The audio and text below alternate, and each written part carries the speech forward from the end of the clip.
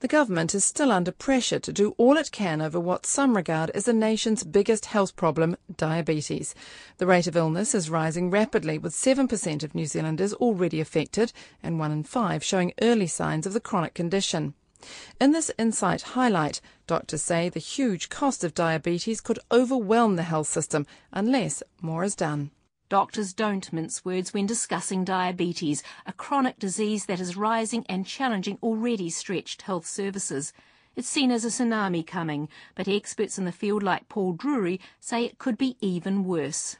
The wave just keeps getting bigger, and though I've said there are encouraging signs, eventually the size of the wave is going to overcome the improvement in performance. And it's a question of whether that happens first or whether, quite simply, that the health system will be unable to cope. I'm Karen Brown, and in this Insight I look at what's being done about diabetes and what else is needed. The vast majority of people with type 2 diabetes are overweight, a fact of modern life that is fueling a global diabetes epidemic. New Zealand is far from immune, with a new study showing obesity is a major driver of diabetes, which is strongest in the Pacific community.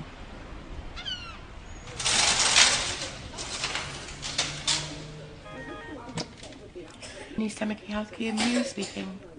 It's early morning in Otara in South Auckland, a low socio-economic, mainly Pacific and Maori community where diabetes is common.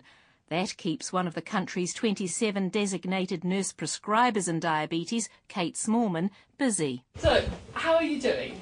In the moment, not too bad. Not too bad, that's good. So, with the diabetes, you feel that it's going all right at the moment? Not really. No? Up and down. So how high, what's the ups? 15. And what's the lows? Lower is 10. 10. So we're getting... Never go down. Never go down. Kate Smallman's patient is a large Tongan woman in her early 50s whom we've agreed not to name, so we'll call her Mary. She has a score of 93 on a blood test known as HbA1c, showing average blood sugar levels over the past 12 weeks. A good score would be 50 to 60. Mary's own regular finger prick tests reveal blood glucose levels of 10 to 15 millimoles a litre, almost twice as high as they should be. Her levels have been lower in the past, and Kate Smallman is keen to find out what's gone wrong, focusing on diet. Why do you think it's gone up? Eat the wrong food. Eat the wrong food. It's only one thing. Which particular foods do you think are the ones that are the problems? Over Christmas I can't stop eat ice cream. Oh, so... I know it's bad, but... Do you buy it in big tubs and have it in the house? I buy a bowl. And eat a lot? Not much, but maybe once, second day. Yeah. But I eat a bowl. You eat a bowl. So it's just too much, isn't it? Too much. I know my diabetes is under control because I eat the wrong food. Yeah. Officially, there are 225,000 New Zealanders with diabetes and possibly a further 50 to 100,000 with unconfirmed diabetes. Mary, who lives in Otara, is among the up to 95% of those with diabetes who have type 2, mostly because they're overweight. They also have problems with insulin, a hormone produced by the pancreas and needed to move the sugar in food from the bloodstream into places like muscles where it can be turned into energy. Those with type 2 diabetes may produce insulin, but not enough, whereas those with the other main form of diabetes, type 1, reach the point of producing no insulin at all and are totally dependent on insulin injections. Their problem is not connected with weight. Check your blood pressure. It's important that we get the blood pressure right as well, because this helps with the kidneys. Yeah. Having type 2 means Mary needs both tablets and 2 insulin injections a day, which she sometimes forgets in a busy life managing a large family and working overnight as a caregiver. Exercise would also help Mary, but Kate Smallman's sticking to the basics, knowing Mary's eyesight will continue to deteriorate and she will suffer other diabetes-related problems if she doesn't get the condition under better control soon. If the sugar is very high, it causes damage. So it causes damage to the small vessel organs and also to the large vessel organs. So we've got damage to the eyes, damage to the kidneys, damage to the circulation to the feet, can damage the nerves, So you've got damage in their feet because you can't feel them. You've also then got damage to their heart, and you're going to have high cholesterol, and then you're at risk from heart attack and stroke. So it's really a lot of damage to the body. So it's the complications of the diabetes, which is the big serious issue we have here. Across the corridor in the same East Tamaki Healthcare Centre, Walter Muller, who's Tongan, says he has 400 patients and many can't or don't get it under control. I think diabetes is getting worse in our community. We're picking them up. We're trying to make changes that improve some changes, but majority of people are poorly controlled. Dr Muller says patients with diabetes, like Mary, can be on several medications, which makes treatment complicated, and there can be a sense of fatalism. I'm seeing them in their 30s, in their 20s, so I'm having teenagers in the 17, 18 with type 2 diabetes, so that's quite a terrible thing. Yeah, and it's a shock to their psyche. They get depressed, they don't ring you, don't turn up. So it's a big, huge thing to have diabetes. Sometimes there's stigma as well. Also, starting people on insulin is a big issue because a lot of them think that once you start on insulin, you're dead. That's it, because their relatives have started on insulin, then they die 2 or 3 months later. Dr Muller says he tries to tell patients that although they may not feel very unwell with the diabetes at this stage, perhaps feeling a little bit more tired or having to visit the toilet more often, they do need to take the diabetes seriously for their long-term health. But it's not sinking in. I mean, I have families with mothers being diabetes, kids being diabetics, and the control is terrible because they don't care. Or otherwise, a lot of them say they can't afford the right food. That becomes a barrier. They're eating a lot of fatty meat and fatty cuts. It's hard because I think unless you understand what they're going through, what their psyche is thinking, then it's pretty hard to change their attitudes. Dr Muller, Kate Smallman and others say it's not always easy in Otara for people to eat healthy food, and a walk down the main street presses that point home. Somebody with their fizzy drink walking past, and there's a definite smell of fast food and takeaways, Chinese foods and so on. It just smells like fish and chips everywhere. Tucked away at the back of the mall there is a cafe with healthier options. The barista, Naroma Kay, tells me she too has type 2 diabetes but is getting it under control for a very good reason. My doctor said to me that it's a bit dangerous for me to have a baby at the moment because it can cause a lot more problems for the baby while it's developing in me. So I'd rather have a healthy, safe baby than a sick baby. So we're in Green Lane Hospital on the first floor, I think, aren't we? This is our retinal screening service, and this works 7 or 8 sessions of the week. And we've last year done around 7,000 patient visits. Paul Drury is a medical specialist seeing seriously ill patients with type 2 diabetes at Green Lane Clinical Centre in Auckland. He has several roles, being the clinical director of the Auckland Diabetes Centre, the medical director of the Society for the Study of Diabetes, and the chair of a Health Ministry National Diabetes Services Improvement Group. Speaking with his society hat on, he says being overweight drives type 2 diabetes with genetic factors involved. It's several things working together, and the effect is dwarfed by the effect of obesity. So if you take one of many studies, take people of normal weight and take somebody with a BMI of 40, which is really, really fat, then they may have 50 or 100 times the risk if they're obese as if they were normal weight. But again, within that, you're more likely to develop diabetes if one parent had diabetes, type 2 diabetes. You're even more likely to develop if both parents had diabetes. He says losing weight can appear to end diabetes, but it is only in remission and never lost entirely, even with weight loss surgery. He also says diabetes has been rising between 5 and 10% a year for a decade, and that the 225,000 total is an underestimate. I don't think the planners quite understand how quickly the numbers are going up.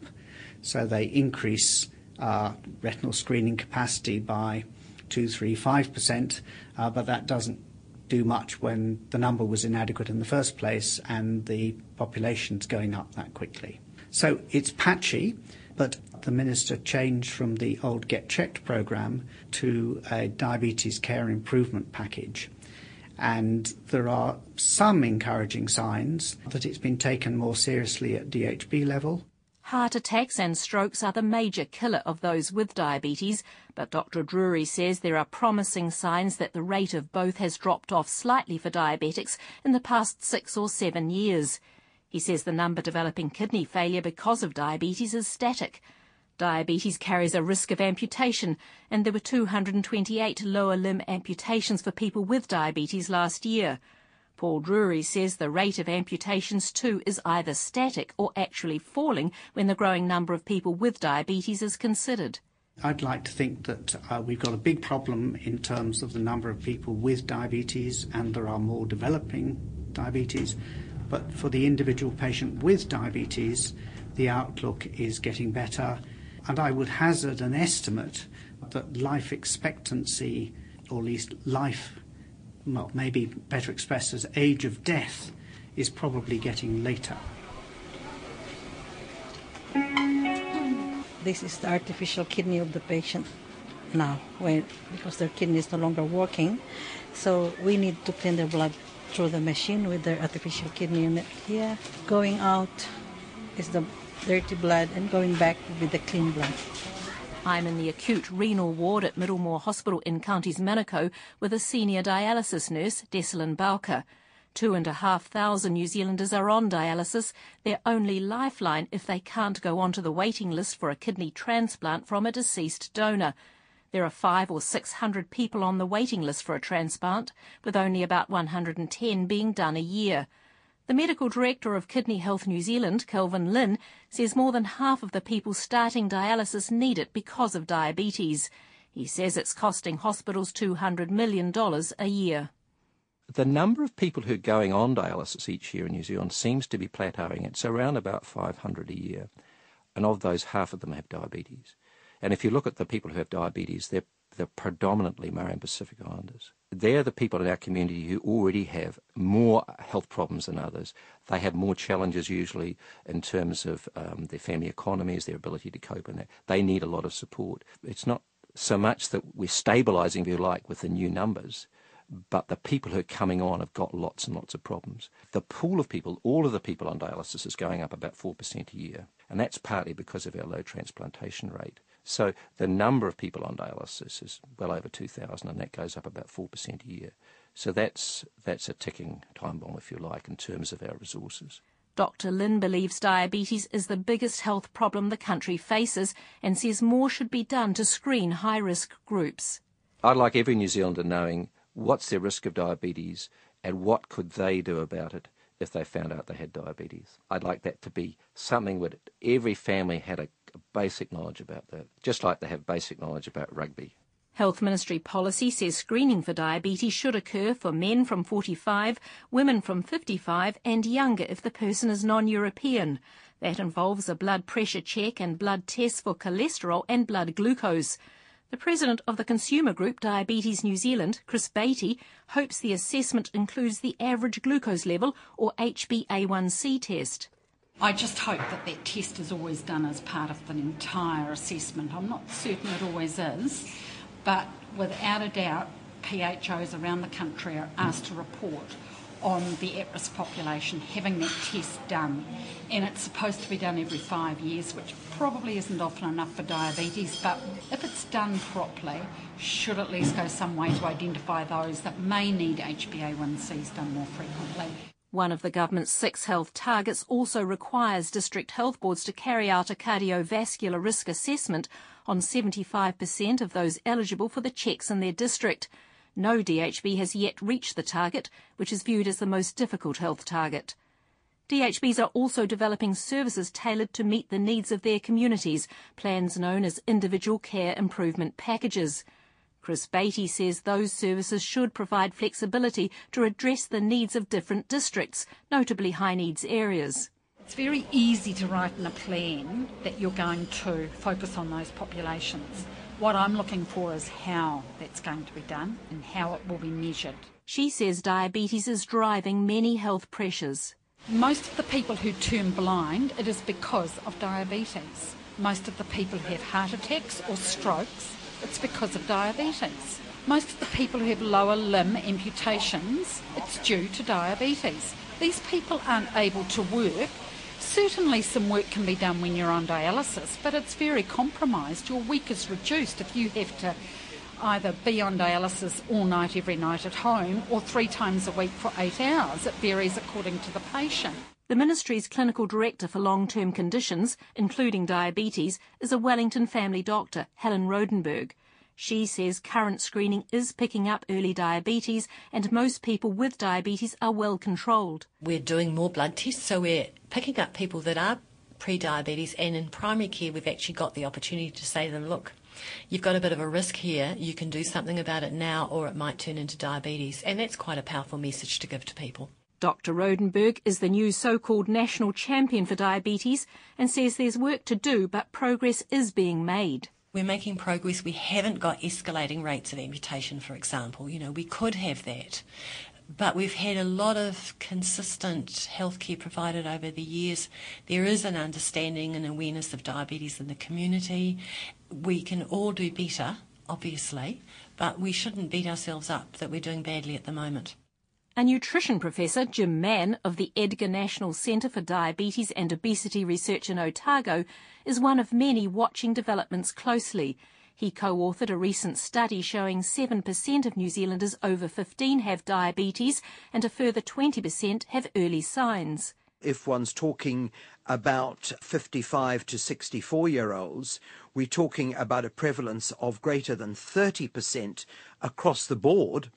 This is really very scary, made even worse by the fact that, of course, there are certain high-risk groups in the population. And if we're talking about Māori and Pacific and Asian New Zealanders, the rates are even greater. Those rates would be scary for any medical condition.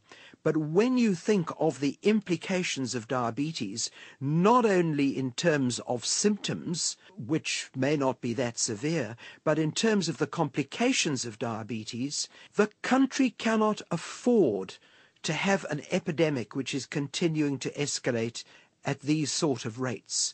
Professor Mann says prevention, especially among those with early diabetes, is key. Not only do we need to think about these people with pre-diabetes, but we need to think of the population as a whole that are literally getting fatter by the year and consequently putting themselves at risk even before they've got pre-diabetes. So we need to think of a national environment where healthy eating and healthy living is encouraged. He is urging the government to immediately reinstate controls on what foods can be sold at school tuck shops. The Labour Party's health spokesperson, Annette King, says if re-elected, the party would reinstate those policies as part of a strategy aimed at reducing obesity and its effects through more education with regulation as a last resort. It's not in any state when in a few years' time the cost of health care for all the taxpayers in New Zealand is going to rise hugely because of the rate of diabetes in New Zealand. You've got to nip it in the bud early, and that means you start with children. You start with what's in their school lunchbox, what's sold at school, knowledge for parents to know how to give children healthy lunches, etc. Diabetes is rising in Indo-Asian communities in New Zealand as fast as it is in the Pacific community. An Indian community leader, Prithi Pal Singh, says many in his community in Manukau are already making lifestyle changes. He favours education rather than controls. Diabetes people can live a long life without too much problem, provided they control their diabetes and they do start exercising and all that. And I have seen and known people who have lived through diabetes, say, for the last 40 years, and they're still living a normal life.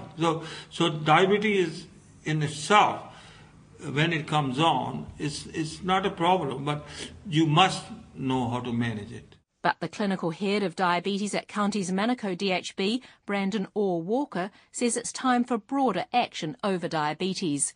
We have no difficulty saying you have to wear your seatbelt. And we do not accept the argument, well, it's only me that will be hurt, and I'll only be hurt if I have a crash. We have no problem saying thou shalt not use your cell phone while you're driving your car. We understand for prevention of domestic violence, that we have to have messages about into people's lives that are culturally appropriate, that are dealing with issues such as alcohol. We get nanny state about all of those things. It is incomprehensible to me that we can deal with the problems of obesity and other not long-term conditions really without getting into people's lives. He says nutrition should be the focus and it should be a bipartisan issue. And I think that politicians will need to dig deep into their political capital. They are happy to do that for many other things, such as asset sales. They're happy to do it for other causes, such as smoking cessation. They dig into their political capital because it's important. Dr. Orr Walker says if that doesn't happen, diabetes will one day swamp the health system. Yeah, I think it will. I mean, the growth rate for diagnosed diabetes in this country, let alone keeping people alive longer with diabetes with more complications, the growth is about 7% compounding per annum. Population growth in New Zealand is in the order of 2% compounding per annum. That's a collision. It's a fiscal collision. Chris Beattie of Diabetes New Zealand agrees. People think it's a health issue. In my view, diabetes is an economic issue because it's affecting so many people at a younger and younger age. It's debilitating them in a way they will no longer be able to be active members of the workforce. They will not be able to support their families. They will become beneficiaries through no choice of their own. Chris Beattie and others say diabetes has a low public profile and the association with obesity doesn't help. I do think there's a bit of a head-in-the-sand attitude about diabetes, particularly in government. I do detect changes, but they're not fast enough, I think, for the future wellbeing of the country. The Health Minister, Tony Ryle, says some DHBs have been slow to get started on new care improvement packages, but they have started, and he's confident the packages will improve care better than earlier approaches. He says diabetes is a worldwide problem, and New Zealand's approach incorporating prevention, identification, advice and support is right. But in the end, the most successful way for us to manage diabetes, pre-diabetes in New Zealand, is people managing it themselves with the support of clinicians. The level of diabetes in our community is serious. It is internationally. And clearly it cannot be a hospital-based response. It has to be out in the community, individuals playing their part in making this happen. Even so, Mr Ryle says there will be extra money in the budget next week to hasten progress. There are a number of things that we know are very successful. We know, for example, that the program established under the previous national government, Green Prescriptions, is very successful. This is where doctors and nurses can say to a patient, look, we'd like you to refer you to someone who can help you with your physical exercise and nutrition education and support. We know that that's been very successful. We know that the National Health Target emphasis on identifying people with diabetes and pre-diabetes is making a difference to the way that people manage their lifestyles, so that they know how to better manage this. And these are the sorts of things that we know work. While the debate continues about obesity and whether more should be done, a group estimated to be between 12 and 15,000 people with type 1 diabetes wishes they had a disease with a different name, so people wouldn't assume they also are just overweight. An Auckland specialist in type 1 diabetes in children and young people, Craig Jeffries, says it's almost a different disease. The common feature is you have abnormal blood sugars, but most people in the type 1 field will wish the words type 2 refer to a different disease or call it the metabolic syndrome with diabetes attached. And I think that's when, if you talk to people with type 1, that to get thrown in with all the type 2s in clinic and how they've got their disease is quite distressing for them, because it's an autoimmune disease. They couldn't prevent it if they tried. And in fact, I don't have any treatment that can delay it. Type 1 is often diagnosed in childhood, and it's a lifelong condition, incurable and rising at about 4% a year. Dr Jeffries says every year up to 250 children under 16 are diagnosed with type 1 nationally, 60 to 70 of them in Auckland alone. And they are presenting unwell. They're not like slow, indolent type 2s. They're presenting, some of them life-threatening, other ones very unwell, and other ones mildly hyperglycemic, depending on how early they present. Chris Beattie of Diabetes New Zealand was diagnosed with type 1 at age 10, 47 years ago, and knows all about what it means. There's never any holiday from it, not ever. There's never a break. You've constantly got to be aware of what your blood sugar is running at. I'm in Milford on the North Shore, and I'm right on the edge actually of Lake Pupuki. It's the home of the Timmings family of 6, Ed and Karen and their 4 children. 2 of the children, 17-year-old Jack and 15-year-old Charlie, have type 1. Ed Timmings says there is nothing those with type 1 can do to prevent or stop their diabetes, and the link with type 2 and weight rankles. I think type 2 diabetes needs real education to the people providing advice, and that's the doctors who say it's okay because you're taking this pill and you're doing okay. Well, it's not, because you've got a 50-inch waist. Jack and Charlie Timmings are doing extremely well, with strong support from their family. It hasn't held them back one iota. Jack's the head prefect at his school and Charlie's a top sportsman. But Ed Timmings says type 1 can wreck families. We know a ton of families who don't manage well. There's also a lot of families who split up when the kid gets to be diabetic. You know, it's a lot of stress, and relationships don't last. And then you have 2 parents with a different opinion of how to deal with diabetes, and the kids are in the middle. It's a tough old grind for some families. The specialist, Craig Jeffries, says type 1 is actually harder on families than having a child with acute leukemia, which can be cured. Those with the leukemia at diagnosis are terribly affected. The families are a mess. Diabetes isn't too bad. But at 2 years of time, the families with diabetes are more chronically affected, have more rates of distress and low mood and chronic illness than the people with leukemia. And the reason being is that with a severe illness like leukemia, you're cured or not, or you've got some damage. But you don't constantly wake up every day or every 4 hours and give yourself a blood sugar, have some food or give insulin. You know, you can just wait for your clinic visit in 3 months.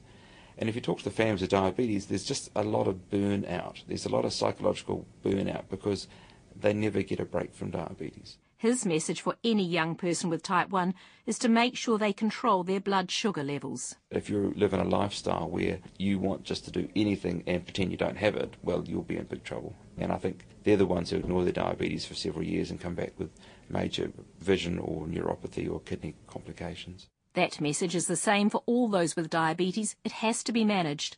How well New Zealand and its health system manage the rising tide of diabetes will be critical in the coming years.